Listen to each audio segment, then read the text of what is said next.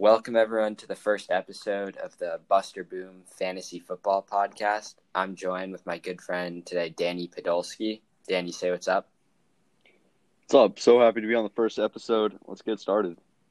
Yeah, for sure. So before we start, make sure to follow at Buster Boom Podcast on Instagram. That's where we will post updates on new content coming out from this podcast, as well as me at JoshLibby5 on Twitter.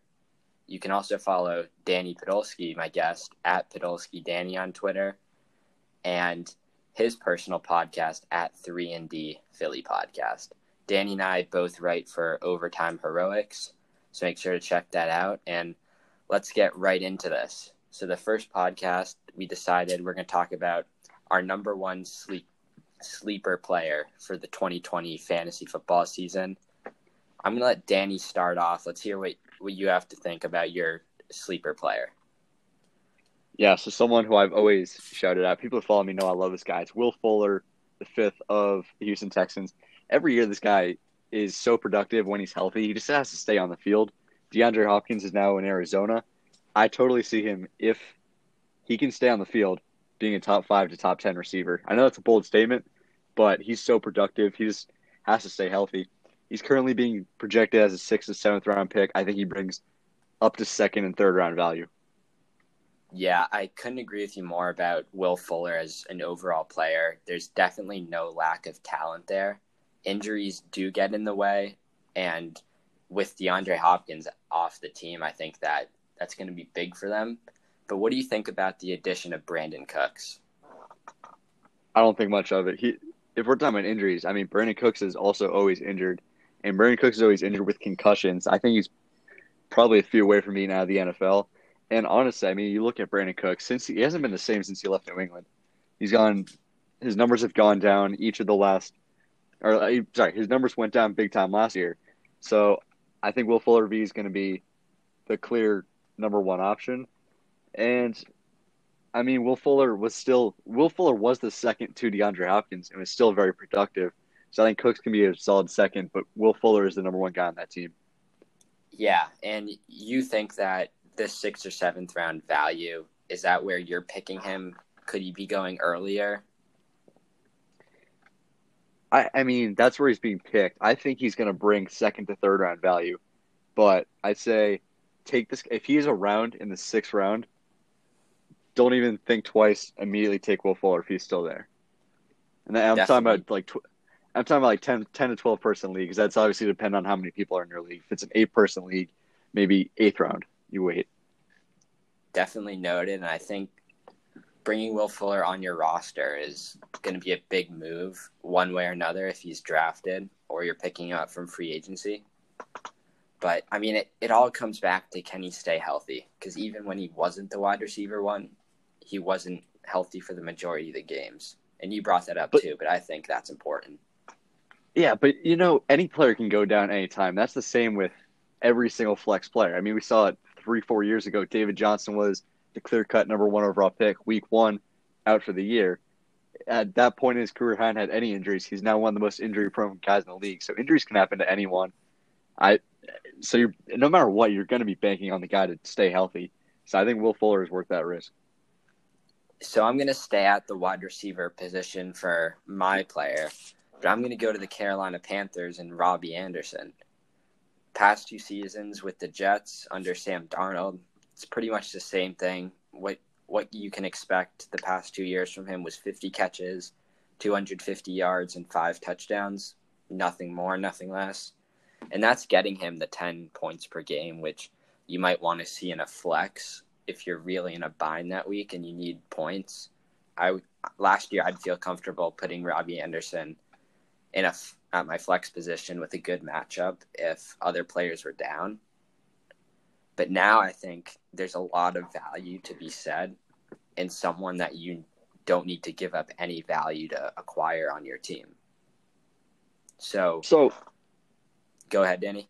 Yeah, so what I'll say about Robbie Anderson is I don't know if I love Teddy Bridgewater as his quarterback. Because I think Teddy Bridgewater is a better quarterback than Sam Darnold is.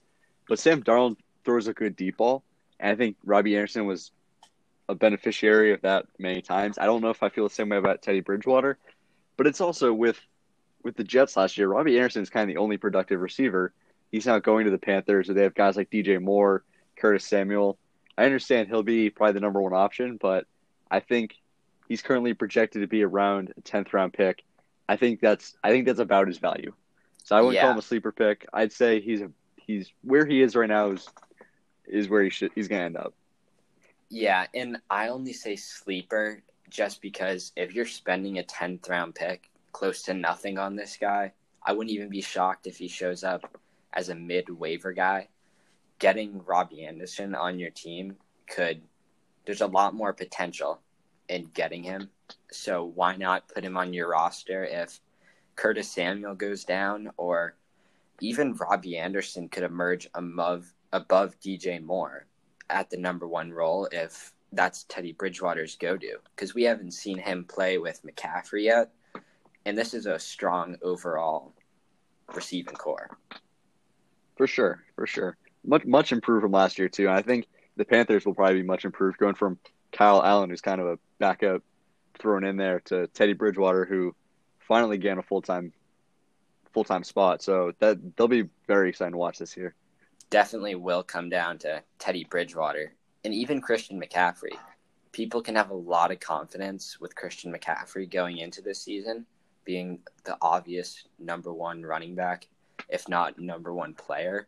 But if Teddy Bridgewater can't perform enough, then McCaffrey's value could fall as well. I mean, here's the thing. I feel like if healthy, McCaffrey's value only goes up that much more. We saw it with Teddy Bridgewater last year. Alvin Kamara's best weeks were when Teddy Bridgewater's under center and not Drew Brees. Teddy Bridgewater likes to throw a lot of dump off passes. So I honestly think, especially PPR, Christian McCaffrey's value should only continue to rise. I hope that's the case as well, because that would certainly reflect on Robbie Anderson really getting the value out of I, being a 10th round pick.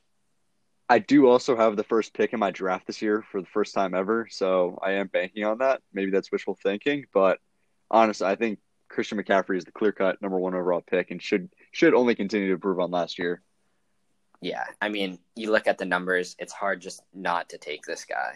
He's going to be productive one way or another, but we'll see if Teddy Bridgewater can add to that production this year. So another sleeper guy who I want to talk about quickly is from the Buffalo Bills, and that's Devin Singletary.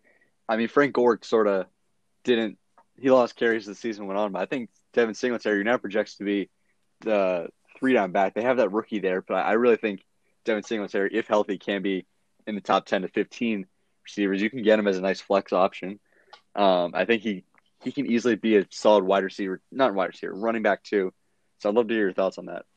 Yeah, I don't have enough good things to say about the Bills' offense, especially with Josh Allen under center. I think there's a lot of potential there. And just Josh Allen alone being able to take a step this year, I think the whole offense will take a step. And Devin Singletary should be a prime point in this offense. I mean, he can run the ball. I'm pretty sure he was a good pass catcher. And Yeah, no, he was. yeah, so I agree. I think he's also a player you could target, and maybe not on the verge of sleeper, because this guy's shown that he can be an NFL running back at least for one season, and now with a bigger role, maybe that will add to more points. And I should add, when I say sleeper, I'm talking about a guy who's being projected as, a 10th round pick. I think probably bringing the value of a 5th or so round pick. Yeah. I'm not talking about, like the fourth string receiver on the Tennessee Titans who's going to somehow have a breakout year and be a top 20 receiver. I'm talking about for where this guy's being projected, I think Devin Singletary should have a much more productive year. Yeah, that term sleeper it definitely needs like a solid definition, but I would agree with you on how I say it. If you're going to get a little bit more value out of someone you took in a later round, then you can call that guy a sleeper no matter how his performance. For sure. But, I mean, both good options. Robbie Anderson, Will Fuller, really pumped to see them play. Hopefully they do play. But I think that's going to wrap up the first episode of the Buster Boom podcast. Thank you, everyone, for listening. Thank you, Danny, for joining me, and hope to be back soon with our second episode.